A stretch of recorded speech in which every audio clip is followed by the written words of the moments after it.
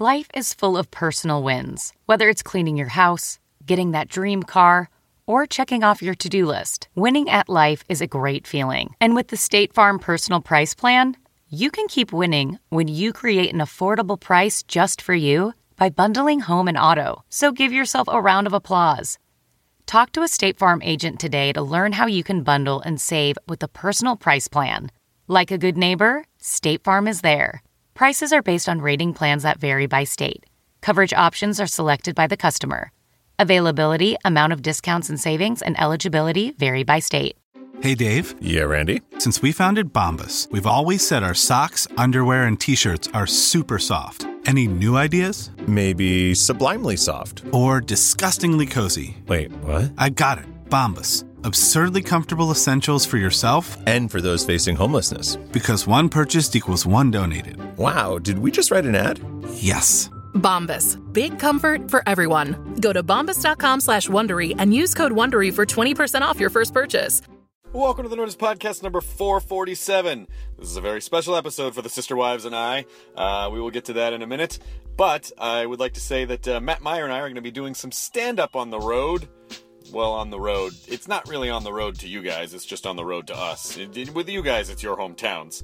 Minneapolis on Friday, December 6th. And Chicago on Saturday, December 7th. And Seattle on Friday, the 13th of December. Go to Nerdist.com/calendar to get info on that. We're at Mill City Nights in Minneapolis, Vic Theater in Chicago, and Showbox in Seattle. So there you go. There's that. This episode was brought to you by NatureBox. We'd like to welcome our new sponsor, NatureBox. They will deliver healthy snacks right to your door and essentially into your mouth, into your waiting mouth. They could technically deliver delicious, healthy snacks. It's a subscription service, and it offers you the ability to discover, enjoy healthy snacks on a monthly basis. All of us right now on the podcast are in a fitness training program. We're not afraid. We're not afraid of you, fitness. And one of the things that's helpful is if you have kind of healthy snacks to eat throughout the day, so you don't gorge yourself in one giant meal. And NatureBox is a perfect solution for something like this. They offer wholesome ingredients. It's nutritionist approved, so there's no high fructose corn syrup, there's no partially hydrogenated oils, no trans fat, no artificial sweeteners, no artificial flavors, no artificial colors.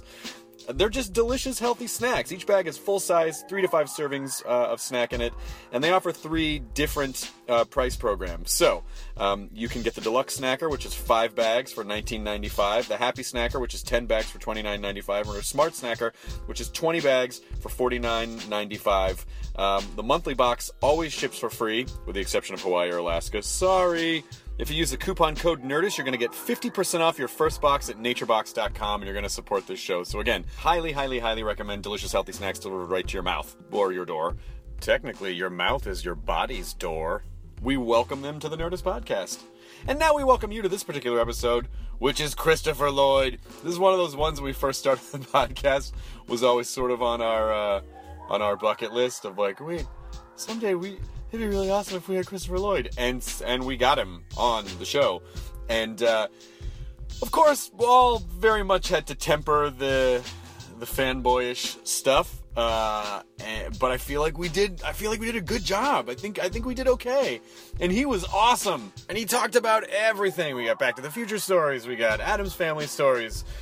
We got Taxi stories. He talked about Andy Kaufman, and he was, all in all, just a super sweet guy. I hope you enjoy this as much as we enjoyed doing it.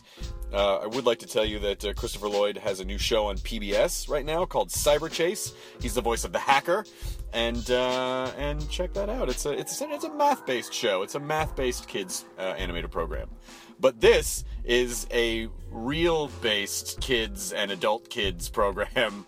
The Nerdist Podcast number 447 with Christopher Lloyd. I am so excited I get to say those words. Now entering Nerdist.com.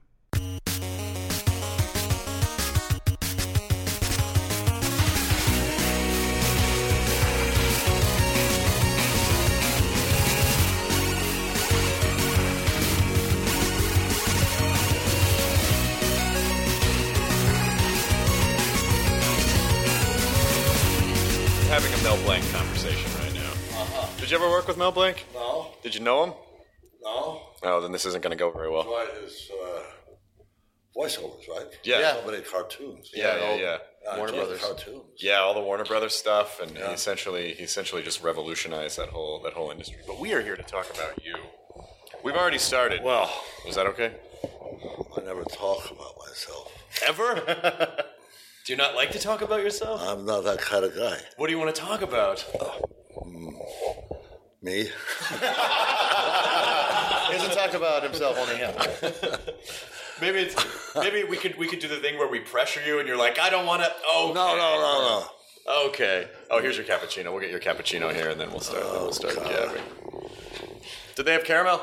Yes. Wow. Incredible. It's a good little cafe down there. I wanted one so much. I didn't. I figured that's no way. That'll loosen your tongue. Me juice. Good. How is it? Good. Okay, It's good. It's good. Good. Well, welcome. It's nice to see you. We are super honored to have you on the show. All right. I know we're going to talk about Cyber Chase. We're going to talk about Cyber Chase on PBS, which is a show you do. But, there's a lot of things that, have come up. that are going to come up in the process that I'm sure always do. There's so many different things. We could devote an episode to each project and just talk about that if you were willing to. But so this is the beginning of the 12-part Christopher Lloyd series. You're going to come back every day for 12 days, right? Okay. No, we should all do it all at once. We're at day 3 of the Christopher Lloyd. Our voices are gone. We haven't let him go. We had to tape him to the chair, but I think he's finally loosening up a little bit. I think I saw you at a Wizard World or something, a convention. You were doing signings at a convention a couple of years ago. Oh, probably. Yeah. Do you do a lot of the convention circuit? I do some of them. Yeah. Yeah. I do 2, 3. They're just signing. Yeah. Comcons or something. Yeah. Are you used to? You must be used to, after all these decades of people freaking out when they come face to face. Some do. Some do.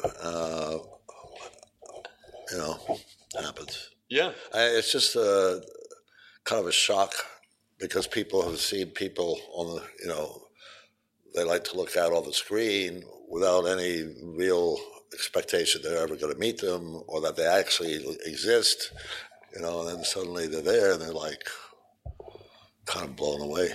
Did you ever have that about anyone? Yeah. More than once. I can only think of 2 instances at the moment. I was sitting on a stoop in New York that went down a couple of steps, 2 or 3 steps into a Japanese restaurant, and it was sunny, and I was like 54th Street or something. And I was sitting there, and then like 2 or 3 people came over, and I was aware there was like a huge shadow coming from one person. I looked up, and it was Orson Welles. Whoa. Fuck. I just couldn't believe it. And they went into the restaurant, and I couldn't resist. I went in and sat at the sushi bar. They were down there just to stare. Just Orson Welles. He shook the world, you know? So. What stage of your career were you at that point? Would he have recognized you? No, I was. I hadn't done anything on film. I was just in New York, doing theater. Did you talk to him? No. What year was this? It was in the 60s. Yeah. Yeah, probably around mid-60s, later 60s. We all have that. We all have that human experience, and it's sort of like what you said. You see someone on a big screen, and you get this expectation, and honestly, no matter how much you try to compose yourself or how much you think, I'm going to say the perfect thing, it just never, all the words just bottleneck as they come out of your mouth. Right. When you started, you did a lot of theater in New York first. Mm-hmm. And then Cuckoo's Nest, was that the first movie? Yeah. Did they see you in a play, or did you audition? Or no. I just had gotten nowhere with film. I wanted to do film. I didn't want to come to L.A. without having some film, because I'd just be another face. but I did want to do film, but I went up for a lot of films and absolutely nothing. No response, no callbacks, and all that. So I figured, some actors don't make the transition somehow from the stage to screen. So I figured I may be one of those. And then they came to town, Saul's aunts, Michael Douglas and Milos Forman, to see people in New York. And over the years, was familiar with a casting director in New York. He just had a hunch and he sent me up. And that was that. I mean, DeVito was in that too. DeVito was in that, yeah. Did you guys know each other before? No. So the Taxi thing was a complete coincidence. Well, Cuckoo's Nest was before Taxi. Right. But the fact that you both ended up on that show was a complete... Yeah, we were both in Cuckoo's Nest. And I don't know if Danny had anything to do with my getting into Taxi. I've never asked him. I have no idea. But there we were. And Vincent Schiavelli. Oh, Vincent Schiavelli too, yeah. Also Cuckoo's Nest. Yeah. And then in Taxi. Was when you got Cuckoo's Nest, did you have representation from being a theater actor, or did you just have the personal relationships with the casting director? I didn't have representation in New York until almost before I left, and it was very sketchy. It wasn't any, I just couldn't seem to pick up an agent. Yeah. And I sent I did a lot of workshops off Broadway continually. Sometimes I was doing 2 or 3 at a time. And for every one, I'd send out pictures, updated resume to every agent listed. I had the thing with all that. Nothing. Huh. Absolutely nothing. And then, but I started getting work in theater, so no, I really wasn't signed. When I came out to LA, which kind of I got a letter from an agent here. Well, after Cuckoo's Nest came out, because I went back to New York after we shot Cuckoo's Nest. Yeah. Say that if I ever came to town here, he'd like to see me, have lunch. He didn't make an offer or anything like that. It was casual. So that was 1976. So I came out, we had lunch, and I've been signed with him ever since. Oh, no same way. Guy. Must have been a good lunch. Yeah. Yeah. But when Taxi started, you were essentially a guest star. Jimmy Gutowski was just a guest star. Yeah. But I mean, I'm old enough to have watched. I watched Taxi in first run, and it was. I think it was pretty clear right away. Like, oh shit, who's that guy? And then season 2, you were just a regular. You were regular on the show. Was it really just going to be like an episode? As far as I know, I don't know what they may have had behind, but that's all I expected. And then after we shot it, it seemed like something was in the air. Yeah. So, yeah. Did you see that? Did you see sitcoms as essentially an extension of theater at that point? I didn't want to do a sitcom. Really? I did not want to do a sitcom. I had a bit of an attitude, I have to admit. Being a New York theater actor. Yeah. And in that time, I don't think it matters anymore, but back then, if you were a theater actor and you went to Hollywood, you were fucking selling your soul. It really, I mean, when I first came out here, there was an actor, a friend of mine, who hated Hollywood, anything California. He was like a total New York person and theater, but he'd come out here for 6 months to make enough money to do theater work back in New York for the rest of the year, and he hated it. And he'd get into hot arguments and nearly fist fights because he'd attack because I would go out with him and we'd go to parties with New York people who are out here, New York people, and if he heard somebody start praising L.A., that was it. And he was very, very bright, educated, and articulate, and vehement. He just lit into him, And it would get hot, this dichotomy of New Yorkers, So I I wasn't about to. And that was the ultimate sellout. Sitcoms. Yeah. Well, that's what's so funny is I feel like there is a little bit of it, and I think it's cooled off some, but I still sense this rivalry between New York and LA, which I think is more on the New York side than the LA side. Probably. And you hear people. LA never had a soul in the first place. They didn't have a soul, so they don't. Sorry. Well, my theory about it is that I feel like a lot of cities have rivalries with LA, and LA is sort of like that clueless valley girl that it's just thinking about itself, so it has no idea that there are rivalries with other people because it's looking in the mirror and going, "Oh, am I fat?" You know, like that's all. We're too preoccupied enjoying the weather. That's true. It's kind of nice. But what I find is that the same people that do shit on LA are always like, yeah, but I'm going to go out there for pilot season. You're like, you're still coming out here. Right. You can't hate it that much, Well, they probably hate it because they feel they have to be out here. Like your friend, like he probably resented it to do what he wanted to do. He had to come out here to make money. Yeah. And that probably just added to just like, it's like, I have to be here. Ugh, the worst. Well, you also have to keep in mind that in the 70s, too, it was really...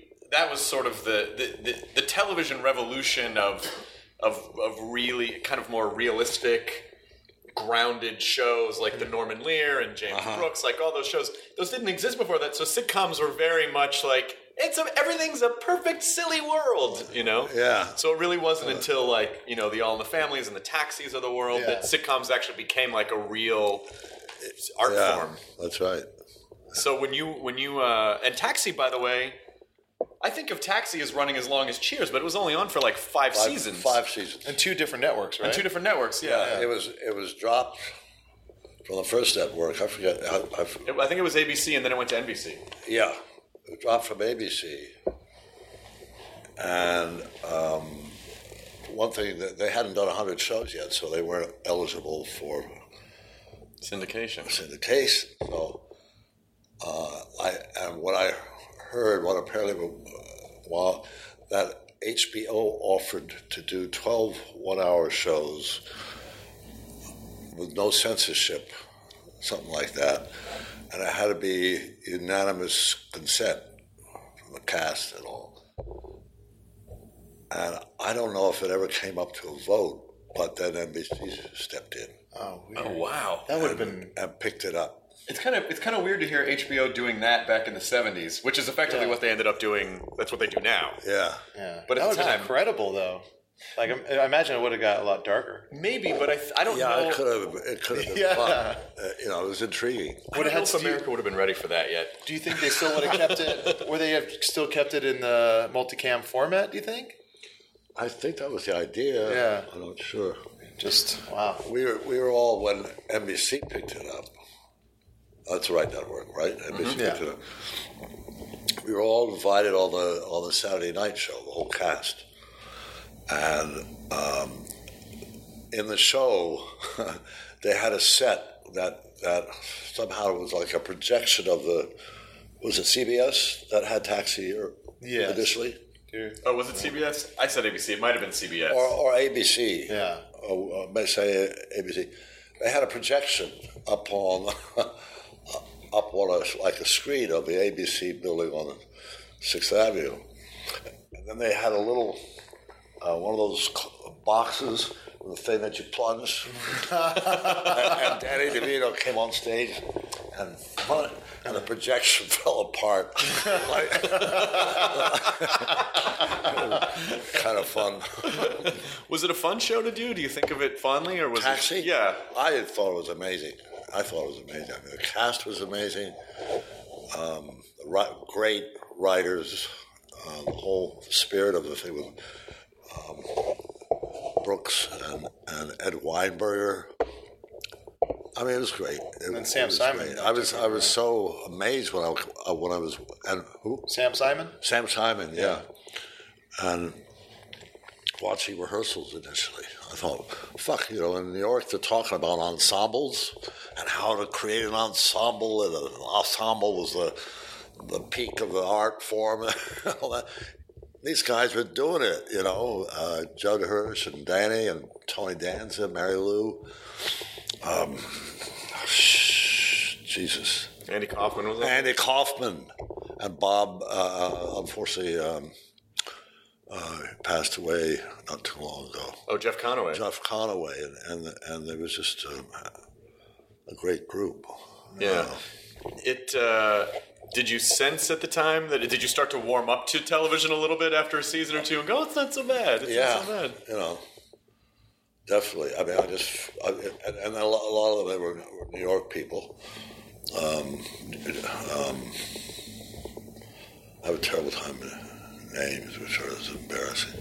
The director. Oh, James Brooks? James Brooks. I mean, he's had a New York theater background with his dad, and Danny was from New York, Joe was from New York. It really was theater. I mean, like it was essentially you guys almost never left. Yeah. You never left that taxi stand. I mean, you almost never left that garage. Yeah. Occasionally. Except for the one episode where we got your backstory, and I think Ignatowski was at Harvard, and his girlfriend convinced him to have like one pot brownie, and then your transformation from that to the Reverend Jim face, like in a second, was fucking amazing. Where did he come from? Where did Jim come from? I don't know. I just sort of when I was going up to meet the guys, I had a friend who lived in Laurel Canyon who was cleaning out the bushes around his house and found that jacket with a peace sign, faded, beat-up jacket. I had faded, beat-up jeans, an ex-father-in-law's sneakers, which were all worn out. I just put it all on. But it was funny because we'd have hiatuses or breaks, and sometimes I'd come back and I couldn't get Jim Ignatowski back. Really? You know, I'd be like kind of finding it, you know? Yeah. And I guess we'd always get there eventually. But I realized that the thing that popped me back into it was thinking about my older brother. I had a brother who was 22 years he's passed away, but he never smoked, drank, nothing, straight. But he had always, it looked on his face kind of, and everything would click in. Did he know? Did he ever know? I sent him somebody drew a thing of a portrait of Reverend Jim, and I sent it to him, and I thanked him. But I never got a thank you. Oh, so I look like that, do I? So then, very few people at that time, because television was very much a different world from film, and television stars very rarely ever made the jump to film. And you were able to do that. Yeah, I think it's funny because I had Cuckoo's Nest, and it was a very successful film before I had Taxi, so I think that helped. You know, I had that as validation that I could do film work. I don't know. I was kind of surprised about the amount of film work I was getting, and sometimes I was bewildered about what they saw in me that they asked me to do the parts I did. You know, it was just like, still puzzles me a little bit. Well, I think if you're the main lead on a show and you're like the lead guy, I think film kind of goes, oh, well, do we just make?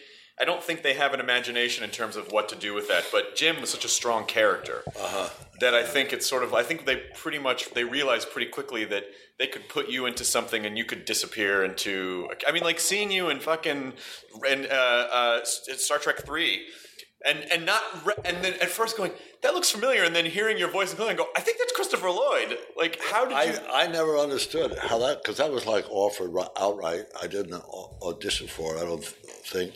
But I thought, where did this come from? What do they see that I don't know about or something? You know, I guess I need to know myself better. Maybe I get more work. But yeah, that happened a few times. As you continued on, like after Taxi, did you find that as people who loved Taxi grew up and into positions where they were making stuff or making the decisions to cast stuff? Like, did you find that fans of yours were starting to hire you for stuff? No. No, not that I could. Well, in a certain sense, maybe eventually, but I think at the time, they weren't. Maybe they were fans. I didn't know it, but they weren't people I knew personally. They just sort of came up. The whole Star Trek thing is kind of funny to me because essentially you had pretty much no interaction with anyone else because you were just basically on the you were on the bridge of the Klingon war the entire movie pretty much. So they really probably, I assume they just kind of shot you off by yourself and then shot the rest of the movie with Shatner and everyone else. Yeah, I wasn't in except the fight with Shatner at the end, and that was about it. Were you a Star Trek fan before then? No. I wasn't anti-Star Trek. Well, I just had never gotten into it. Yeah. Are you, what's your kind of work ethic? I mean, do you go out looking for stuff or what's your, do you? I don't know. I pretty much depended on the kindness of strangers, so to speak. For people to call up. When I was in New York, I don't know. I've never walked into an office and had the feeling that the people sitting around there are impressed. I walk in, okay, they talk to me, whatever, and I walk out, and I've never felt that electrified the place. But I feel like that's how the audition process is. I feel like when you feel, I think I killed it, then you leave and they're like, we're going in another direction. Auditions sometimes I would know whether it really worked or not. I may not have been what they were looking for, but I nailed it on my own terms, but it wasn't exactly what they were looking for. And that's a good feeling, whether you get it or not. It's nice to know that you hit a home run, even if like you had the ability to. You weren't right for it. So that was good feeling. But I didn't really get into that until I came out here from New York. Did you audition for Back to the Future, or did Zemeckis offer it to you? I think it was kind of an offer. Yeah. I told the story a few times, and I'm kind of embarrassed every time I tell it. But well, I was doing a film in Mexico, like in Mexico City or various areas, and Bob Gersh, my agent, of some time, he sent me the script for Back to the Future to take a look at and read it, and then come back and meet Bob Zemeckis. I didn't know anything about Bob Zemeckis, never heard of him. And at the same time, I got an offer to go back east to do a play about Hans Christian Andersen. I was going to be Hans Christian Andersen, and Colleen Dewhurst was going to be my mother at the Long Wharf Theater in New Haven, Connecticut. And I was skeptical about having come out to LA, and I'm thinking, I thought about I got to go back to my roots. I got to go back where essentially I belong. And I was beginning to work a lot in New York, working a lot in the theater, and I have feelings like I came out, because when I first came out here, Taxi didn't come up right away. I think I went for about 8 months, zilch, and everything, and I thought, fuck, I got things rolling in New York, I come out here, I've lost momentum there, nothing's happening here and all that, so I had some, so this play came up, and I thought, that's what I got to do. That's what I got to do. I got the script, and I had a girlfriend with me at the time, and I took the script and I put it in the trash can. I just like that. And she'd always heard me say it, because I was pretty zealous about getting work, that I never leave a stone unturned. If there was anything vaguely possible, among the characters in a play or script, I'd go check it out. I didn't care whether I lived on 107th Street and Riverside. I go all the way down to the Bowery for a rainy day, and stand in line and see what happens. And she said, that's your mantra. And I thought, she's right. So I picked it up. I looked at it. I went back, came back here. I sat down with Zemeckis, and that was it. I mean, I really, really liked him. I still do. He's wonderful. And I just felt, okay. I started, and the play bombed. So in an alternate universe, you're like, God damn it! Why did I take that play? Did you know? I mean, when you were actually, because you started. There were the Eric Stoltz months, and then stopped, and then did it feel like, this film's never going to get made, or it's too complicated, or people aren't going to get it? No, I mean, Eric Stoltz, he's a wonderful actor, and I had no idea. That was happening. We were 6 weeks shooting, and then one night, like 1 in the morning on a rainy night of the City of Industry, that parking lot there, and we have our 1 o'clock lunch or dinner, whatever you call it, and then we were told all to come to a certain area of the parking lot, and there was going to be a meeting, and they announced it. And Spielberg was there, and they announced it. And I had no idea. I had no premonition that it was going to happen. And it was very sad because he wasn't being fired because he was a bad actor or he didn't do it well. He was wonderful. But they wanted somebody with a kind of lightness, a comic flair, and they felt that they had to do that the film demanded it. So in came Michael, and I thought, fuck. I spent 6 weeks sweating it with every single take, wondering whether I was cutting it, whether I was really, and I thought, I'll never be able to sum that up again. I was thinking, they didn't have to cut, they didn't have to, there was some stuff they could use, but it worked out fine. Wow. Yeah, and Michael's energy and personality, the chemistry we always had, from the get-go, great chemistry. I mean, it was not something that we had to work for. But it was very sad for Eric Stoltz. Yeah, I mean, I've seen clips of that stuff, and it's he is playing it darker. He seems to be kind of more serious. He was a little more serious. Yeah, it's such a weird, and it's like Michael J. Fox is great at that, and it seems like you guys have that rapport as well. But it's just insane. That's the way it worked out. Well, especially it's interesting because a movie like that and a character like Doc could potentially be a really, really big character. Like, how do you know? I mean, at the time you're shooting that, are you going, is this too much? Is this not enough? Or what is did it just kind of feel like it all made sense? Yeah, I kind of felt where the energy was with him. So, and he had his ups and downs, shit, he had a very poignant moments in his relationship with Clara. Yeah. And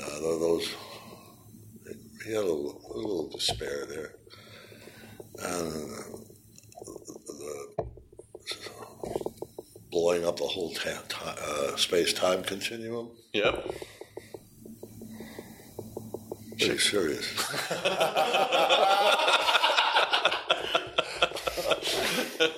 Did you even know? So the first movie, I remember as a kid, I saw that movie, I don't know, 6 or 8 times in the theater.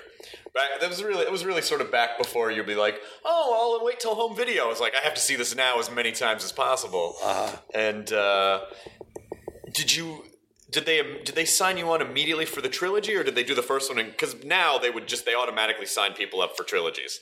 Or did they come back, or did you kind of go, shit, this is a really big deal. Maybe we're going to do more of these. I don't remember that anything specific was said. I mean, maybe Michael knew, or the powers that be had a whole, but I didn't. I don't think I remember hearing anything specific about a second one until some time later.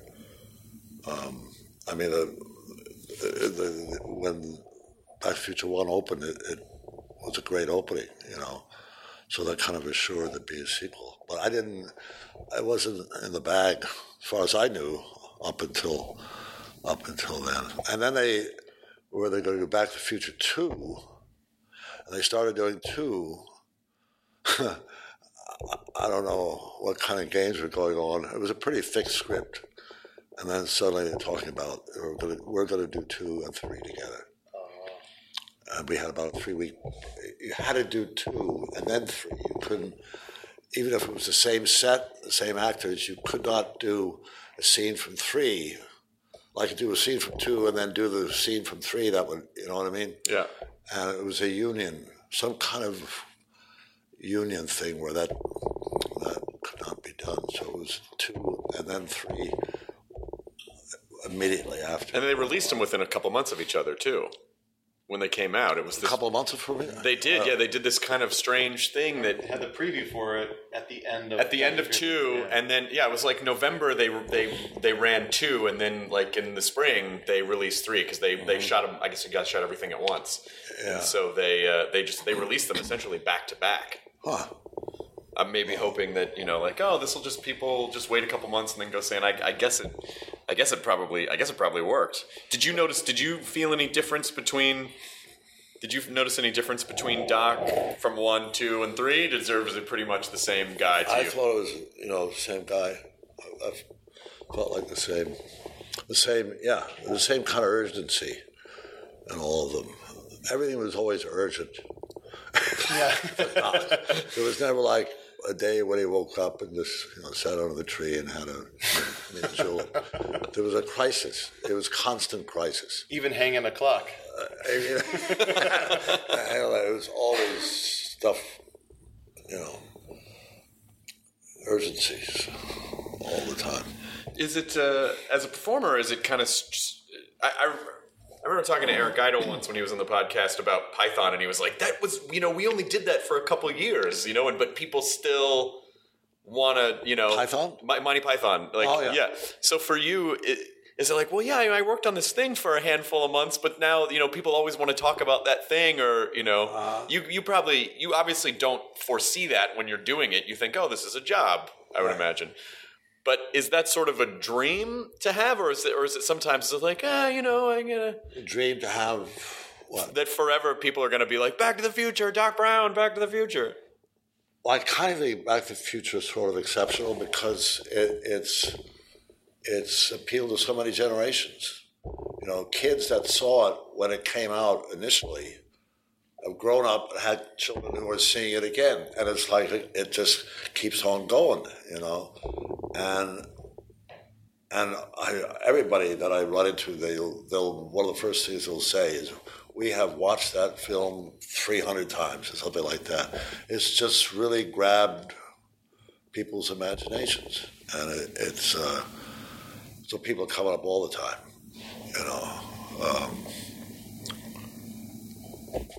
generations of them, You've managed to work on several movies that all hold up. Like a lot of movies that from when we're younger, you watch them again and you're like, oh, it didn't really hold up. But Back to the Future holds up. Roger Rabbit way holds up. Uh-huh. The sequel to Addams Family was hilarious. Addams Family Values, I think, is one of the best comedies of all time. Yeah, that's great. But all these movies hold up. Do you consider it like, wow, I guess it was lucky that I worked with all these great people? Like, do you have any hand? You must have a hand in that somehow. I mean, these movies are. I don't know. I feel very fortunate to be asked to be in them and give it the best I can give it. But I've always been aware that certain films I've done are kind of classics. Certainly, Roger Rabbit. I mean, reviving all those cartoon characters and the whole premise of it. Addams Family, and Star Trek. I mean, they were like big films in a way, not just budgets or whatever, but conceptually, and certainly Back to the Future.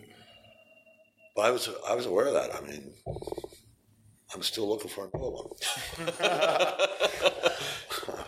Were you enjoying it at the time? Yes. I mean, it was work,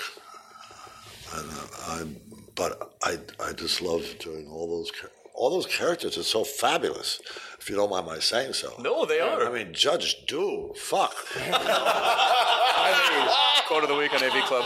The ultimate bad guy. You know, there's not a decent. I mean, he's just so evil. Kids come up to me now, or grown-ups, and when I take the shoe and I put it into they tell how when they were kids, it horrified them.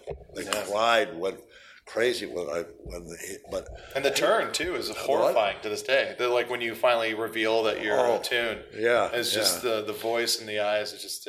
I mean, well, it's just such fun.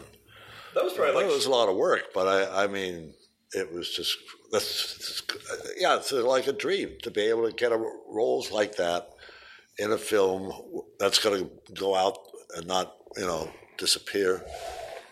It's I've had my share of them, and I'm very grateful. I mean, you were essentially acting to almost nothing the entire time, right? I mean, everything else was.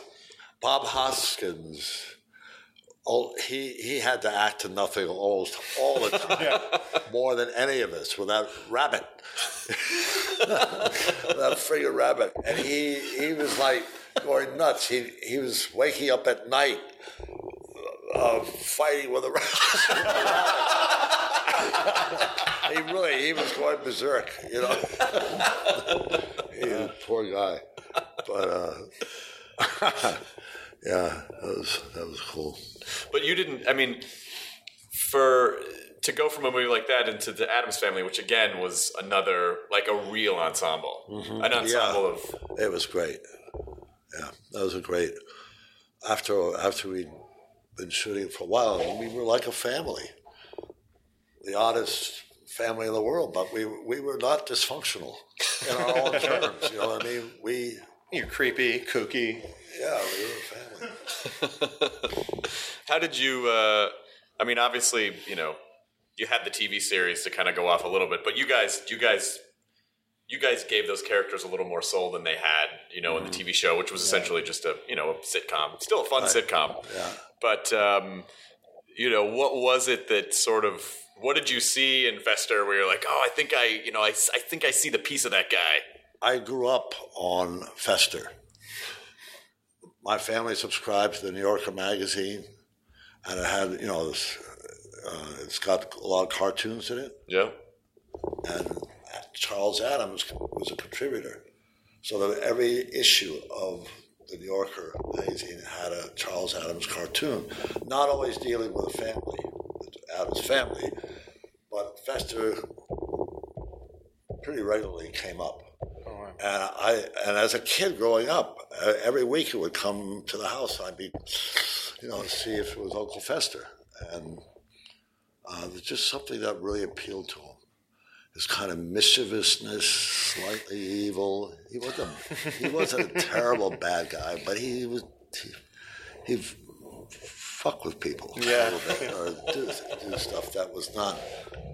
He was, like the fence that has like spear heads that go down, and he'd be on a ladder filing them. And doing gleefully and kind of doing stuff like that. So like decades later, I got a call to do Uncle Fester. And I thought, this is unbelievable.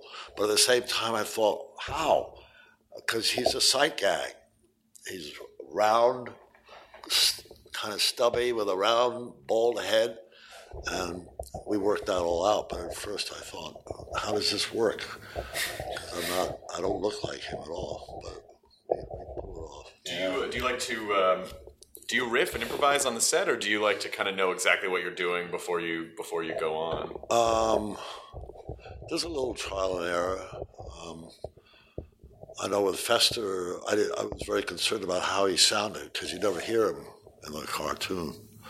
a comic strip. You don't know what he sounds. So I was very concerned about that, about finding a voice, a manner of speaking that seemed to fit. But I'm getting used to moving around. A lot of the characters, do they start with voice for you? Because when I think of Reverend Jim, and I think of Fester, and I think of Doc, and I think of the Klingon general, like all of them, a lot of the power of the character really comes from the different subtle ways that you affect your voice. I don't really. I think about the voice, but I think about the most is what does this guy look like, and that's. And then that to me is the first thing I usually think of. What does he look like? What does he wear? And how does that? Like I've gone for costume fittings, and I'm still kind of uncertain what I'm after. And they'll have selections to try on, and it'll suddenly lock into place.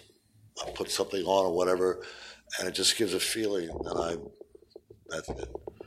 But I don't think of voice. I think of a voice or what kind of, but it's not the first thing I think of. That sounds like theater background. Just the costuming department and we have to visually build the character first, and then the character can come out of. Right. The character just lives based on what you're seeing in the mirror. Did you have a good barometer for, or did you even care about whether a movie was gonna be huge or not? Like, was there one where you go, "Oh, this movie's gonna be huge," and then it didn't pan out as big as the other ones, or do you not think about that stuff? I've never been that secure. I mean, I didn't. Things seem to be rolling along pretty well with Back to the Future 1. They just kind of sense that people aren't beginning to go crazy because they think they have a. But I don't know. I don't think too much about that. But I mean, I've done a lot of independent films that I don't think are ever going to be heard of again once we wrapped them. But there are two or three that I feel might have a shot at having a real run. They're not there yet. They're still in post production. But I could kind of try to gauge it. Yeah. Or guess it. I remember Back to the Future before Back to the Future 1. What's his name? Huey Lewis. Yeah, Huey Lewis. Yeah. And we had a night when we all went up somewhere in California, up around San Francisco somewhere, in a studio to tape or whatever, a soundtrack or whatever, and it was like an all-night thing. His band played the music, and I remember he kind of sidled over to some of the cast, Michael and myself, and saying that, and he kind of just sort of sauntered over. He says, and he just wanted to get an indication, and he said, "Is this going to do anything?" And it was so wonderful. It was very honest. What am I working on here? And he certainly fared well. Wrote great music. Oh, he did. Yeah. He did all right. Oh yeah, and he's a nice guy too. That was sort of my generation's first taste at. Well, I guess it was around the time Ghostbusters was 84. That was 85. But the idea of a franchise really being a franchise across all platforms, it was like a huge movie, and then the soundtrack was enormous, and then and they would make music videos with scenes from the movie, and then play the songs, and it really was I mean, those things where it's just like fucking like money machines at that point. Well, Ghostbusters is what prompted Huey Lewis to do the Back to the Future soundtrack. Oh, because Ray Parker Jr. essentially they used the riff for "I Want a New Drug." For "I Want a New Drug," for that movie. Yeah, so it's like they asked Huey Lewis to do a song for Ghostbusters. He said no. Then they just ripped off one of his songs and made a bunch of money. So he's like, well, then next time someone asks, fuck it, I'm just going to do it myself. Did you kind of learn to be more secure as a performer through the years, or do you still feel like the same guy going, fuck? No, I feel more secure, and I love working. I work quite a bit, again, in films that may never see the light of day, and I just feel myself getting, more experienced and better at it. So yeah, it feels good. There's always the first take on your first day is always I don't sleep well the night before. I've prepared whatever I've prepared, makeup, costume, the whole thing, but I don't know. Is it going to work? And is the director going to say, Chris, let's talk about it. Everybody, you can go ahead. I don't know, and you really don't know until you make that initial step, whether it's what they're looking for or not. What's your favorite kind of movie to do? I don't know. I don't know that I have. I don't really think too much about the character I'm going to do, prefer to do, or the kind of movie it's going to be. I hope the people are great who are handling it, and it's funded well enough that the script is good, and that I have something nice to work with. I really wanted to see. Did you see the Funny or Die Gobstopper video where you did the Willy Wonka? Oh, that was Eric Appel. Yeah, because Paul Scheer and a bunch of our friends were in that. I wanted to see that whole fucking movie like that. I would love it. I loved doing that guy. I loved it. It was great. Yeah. And I'm doing another one tomorrow. What are you doing? No, we'll turn these off. What are you doing? Which one are you doing tomorrow? I'm doing one tomorrow where the hoverboard has been invented. And I'm a pitchman for it. Oh, great. And I've got celebrities lined up who are demonstrating it. I'm saying, I'm to be in a suit and tie. And I've announced myself, I'm Christopher Lloyd. Back in the day, hoverboards were unimaginable, but here we are. Just in time for 2015. Yeah, so that's going to be fun. Do you know there's a whole kind of online meme about how there's like websites with the countdown clock to 2015. And then we're fucking almost, and yesterday was November 12th. Yesterday was the day the clock tower got struck by lightning. Yesterday was November 12th, so there was a big thing online about that being the Hill Valley Clock Tower Day. And then in less than 2 years, it will be the day where you guys go back in part 2. Wow. So I don't know. Virtually nothing that was predicted in the movie actually ended up happening. People have tried to make the self-lacing shoes. That didn't really work out. They made the hat. You got the hat's about the only thing. Yeah, the hat's about the only thing. I think that's about it. Cubs still haven't won. No, they haven't. No, they still haven't won. I mean, do you write? Do you want to write stuff too? No, you just want to act. Yeah, and directing. That's a whole different sphere. Directing looks shitty to me. Like, that doesn't look fun. Yeah. It does not look fun. I watch it. And you kind of have to be an asshole to do it. Well, maybe, I don't know if it's you have to be an asshole, but I think what it is that you have to be confident in making decisions every second of the day. Yeah. Because you are, and not only are you making decisions, but you're also having to, you are the focal point between the performers, the crew, the studio, the producers, like everyone. And it's all riding on your shoulders. And you have to keep all this in balance and manage to keep your vision the way that you want. Like, the whole thing, it just sounds not fun at all. Like, it doesn't sound like... And then there I was, and Spielberg just was running the camera, and I was behind him in the sun. Like, I think those moments are so quick, but the rest of it is just all political shit that you have to deal with. You got weeks of pre-production, and then weeks of post-production. I mean, not my life. No, it's a very specific. Yeah, I think it's a very specific muscle that people. I mean, I respect people who can do it. Just to me, it just the process moves so slow, and that it just doesn't. I remember Zemeckis, because he had so many questions all day, and about decisions to make. Like he said, one day he said something like he felt like he'd been pecked to death by a herd of ducks or something, something to that effect.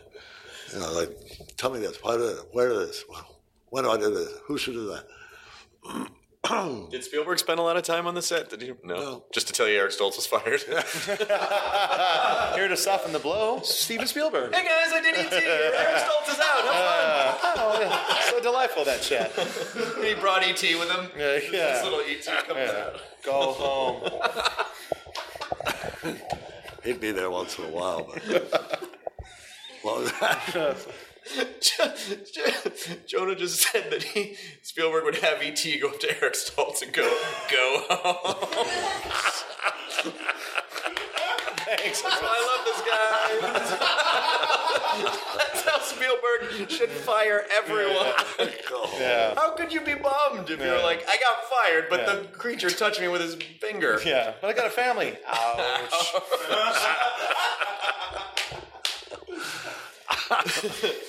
Is it? I know you've done both, but do you prefer locking into like a really strong character, or what about you just playing a guy, just a regular guy who is a regular guy? I don't get too much of that.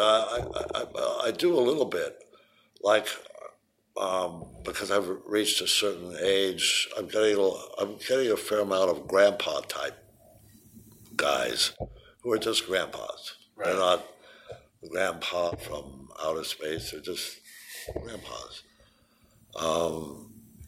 which is nice. I like doing that. Then again, I don't want them all to be the same, so I try to figure out ways to make each grandpa different. And then I had a film I finished about 2 months ago where I'm just very much myself, but I'm deadly.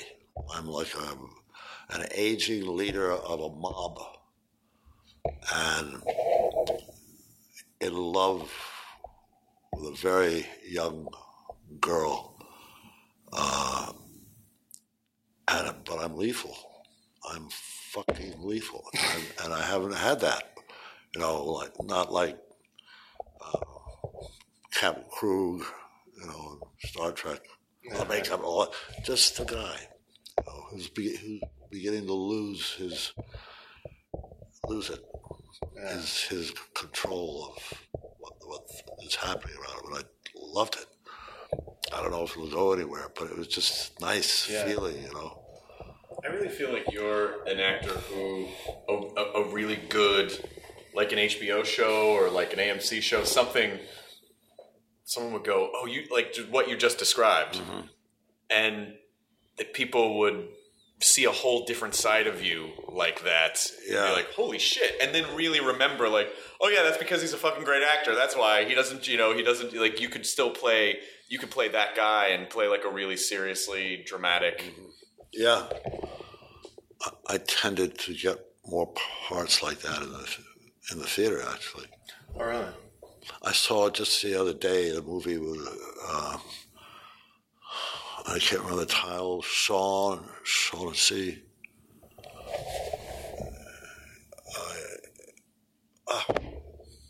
What was it about? It's about a guy who discovers he has AIDS, and he's a real addict. And the actor lost an incredible amount of weight to play the role. Is it in theaters now? Huh? It's in theaters now? Yeah. Dallas Buyers Club? Dallas Buyers Club? What's the name of the actor? Matthew McConaughey? Matthew McConaughey. Dallas Buyers Club. Yeah. Good, Katie. Well done. Yeah. Katie, She knows her AIDS movies. Okay, good. Nice. Jonah. Go home.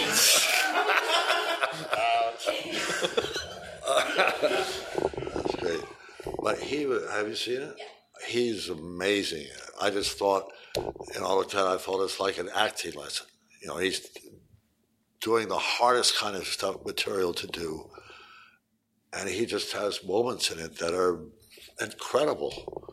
And I just didn't see one false moment all the way through it. Wow. McConaughey. Wow. He just, it's Brando-ish in its depth, and unless I was just not seeing straight, but I just No, the reviews have been really good. The reviews for the movie have been really good. Yeah. And also I heard that he was great in Mud. I heard he was really good in that movie. Yeah. I haven't seen that, but just really incredible role, and the whole movie is good, and the other people in it. But he just a really, really tough role that you have to really dig deep to. Do you watch more movies, or are you a fan of TV at all? Do you watch any TV stuff? Not too much. I mostly watch news and sports, and I surf. Oh, you do? Surfing. I thought you meant you surf. I'm sorry, I took that literally. I was like, holy shit. Well, you're a tall guy. You look like you're in good shape. I could totally buy you as a surfer. If anyone is listening and you're casting any hard-hitting dramas on HBO or AMC, Christopher Lloyd is your guy. So people do listen to the show. Like it's not crazy that something could. I'm not saying it's No, I'm available too. Jonah. No one cares. No. Sorry, I just had to jump in. That was a free for all. But there's so much good, since you like independent films, so much of the independent film spirit is alive on television right now. Yeah. So it seems like there's something, there's stuff out there, and maybe it's, I even wonder if in cases with actors like yourself, if people just go, oh, he'd never want to do this, so they just don't ask. I don't know. Word may have gone around that I won't do anything. I'm gonna next week. I'm gonna do an episode on Michael J. Fox. Oh, you are? Oh, no way. Yeah. I'm really excited about that. Oh, that's fantastic. Funny thing, Eric Appel, who directed the Gobstopper thing. Eric Appel, who directed Gobstopper. Yeah. He directed a few episodes of the Michael J. Fox show. Oh, really? Yeah. I wonder if he's directing that one. I don't know. It's possible. He just wrapped up another show. That's pretty cool. Yeah. Oh, cool. Well, you guys have done. You guys have popped up together in a few things just around anniversaries of the movie. Yeah. Of the and like DVD releases and stuff like that, and that's fun. Do you have any idea?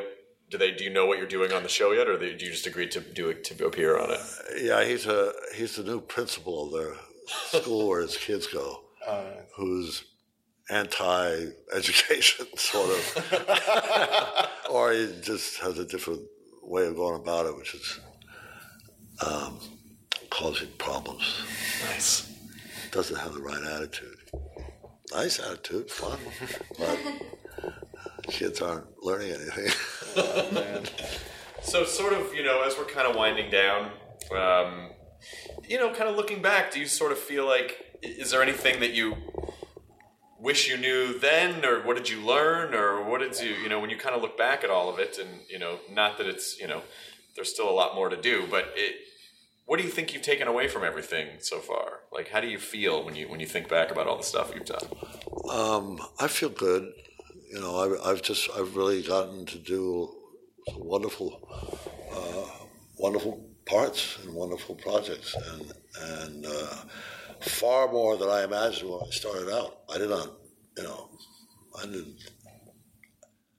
I just didn't see it. I wanted it, but I had no confidence that it was ever going to happen, because everybody does. Everybody starts out, oh boy, I hope I can do this and that. And then bit by bit, it sort of came together.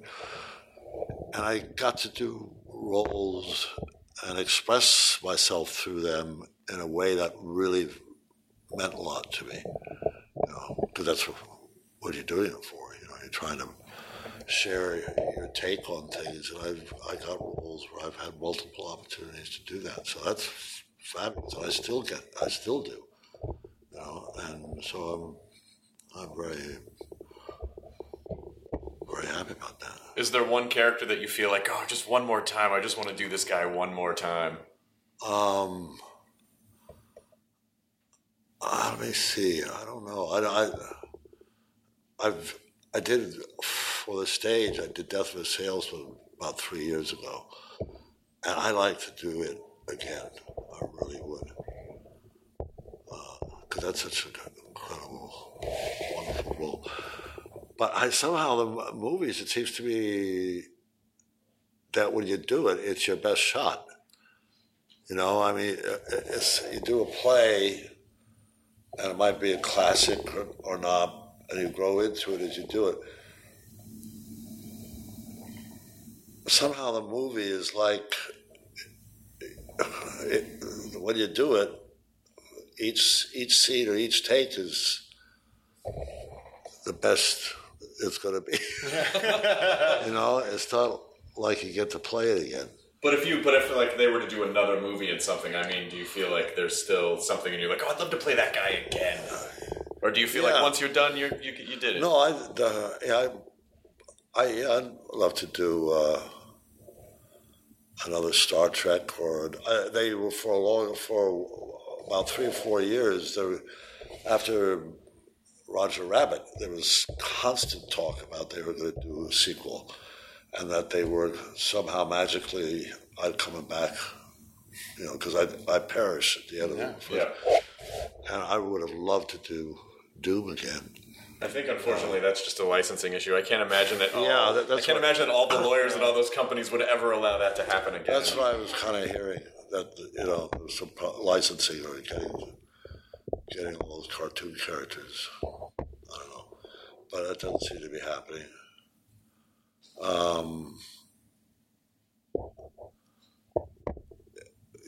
There was a lot of speculation about maybe a movie of Taxi, not now that I know of, but that would have been fun. Have you guys done a cast reunion anytime in the last, anytime recently? Well, we get together I did a play in New York a few months ago, and Danny and Tony and Mary Lou and a woman whose name Carol Kane, all came to it, and that was cool. We had a nice reunion. And then recently, it kind of happens when, I don't know if you've seen the Judd Hirsch and Danny doing the... Oh, I saw the Sunshine Boys. Yeah, the posters were all over town. I haven't seen the play yet, though. Yeah. We went to see it, me and my friend, opening night, and it's wonderful. I mean, they're loving doing it, and they're just... It's fun to go see. Friends of mine produced a comedy festival, and they had, and Danny DeVito came and spoke at the comedy festival, I think with James Brooks, and they said that he was fucking hysterical, that Danny DeVito not only has amazing stories, but he has no filters. Like, he'll just say, he just tells stories about people, and he doesn't give a shit. He just doesn't give a shit. But they're not mean, but just funny. He's just super, super funny. He has a great sense of humor. Yeah. Yeah. What were you guys? And I'm sorry if you hate this question or if you're sick of answering it. But what was happening the whole time that Andy Kaufman was doing all the Andy Kaufman stuff, and it was spinning, outside the show, and he was pranking the show and pranking the public? And did that feel like it was getting in the way, or were you cool? Were you cool with it? I mean, a lot of that I think happened before I came on the show. Right. A lot of things, but. I just that's what it is. I mean, he seemed like a really nice guy. I mean, people ask me, he's crazy? And I don't think he was crazy at all. He just had his own agenda, the kind of comedy he wanted to create that he believed in, and he stuck to it. But he he was serious. I mean, he worked. He'd come in and work. Sometimes he'd be out in his car meditating when he needed to be in, doing womb drills or something. Yeah. But he was very present. Yeah. Yeah, he clearly wasn't crazy. I mean, you can't. Yeah. Everything was so calculated. Exactly. Crazy people don't have that precise amount of calculation. No, he's. The thing that I'll never forget. There was a discussion about while we were rehearsing one day, with camera crews and all that on the taxi set, and there was some kind of discussion that came up about levitating. And and Andy said, "Yeah, I could do that," because he was into a lot of spiritual stuff. And we had a break, and he sat down on the stage floor of taxi, got into a yoga and just composed himself. And we all stood around waiting for him to levitate. Because he had the balls to sit down there and get ready to do it, to get himself into a levitation zone. And we all waited for him to levitate. and we maybe thought, well, he's never going to be able to do that, but what the fuck? He's sitting down there doing it, and we're all watching him. Something's got to happen. And eventually the production manager, whatever, said, we got to go back to work. But I'll never forget. I mean, that was Andy, He wasn't being. It was pretty cool. No one committed to things. Yeah. Like when that guy committed to something, there was no breaking it. I was just, what a scene. Well, this has been an absolute pleasure, and I hope you had a nice time. I did. I know we made you talk about a lot of stuff you've talked about a million times, but we're huge fans, and we tried not to get too fanboy on you, but we are just thrilled that you're here. I had a delightful time, and what a surprise. I don't blame you. I should tell people that you are the voice of the hacker on Cyber Chase, which is a children's cartoon on PBS. It's like a math cartoon. It's like a cartoon about kind of like this cyber adventure team using math, and you are the villain. And problems come up in each episode that are like in the storyline, but can only be solved mathematically. And so the good characters in it have to think, how do we solve this problem?